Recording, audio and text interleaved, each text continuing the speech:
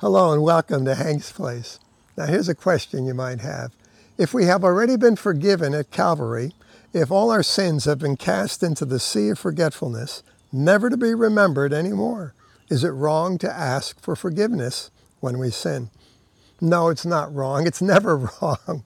What is wrong is to believe that God will not forgive us unless we first repent and confess our sins.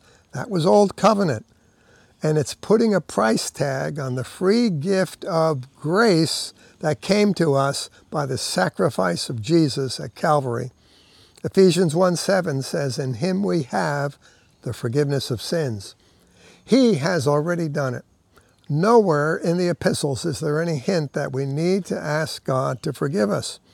The writers were well aware that this was an accomplished fact, thanks to the love and the grace of God. So my dear friend, today, quit beating yourself up over sin and trying to make yourself clean and trying to do better. Put your trust in Jesus, not your own efforts.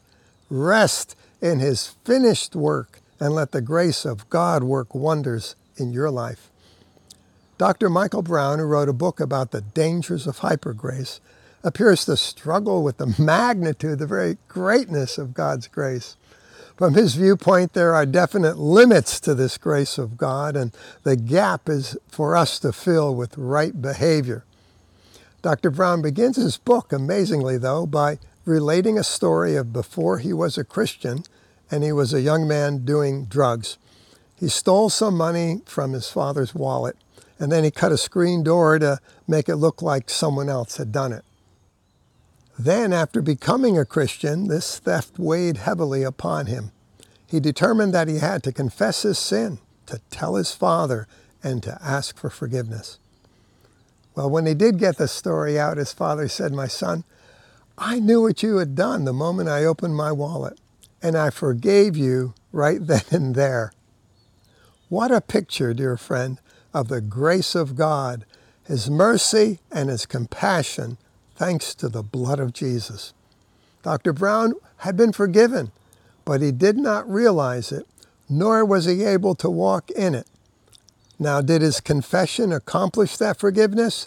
Not at all.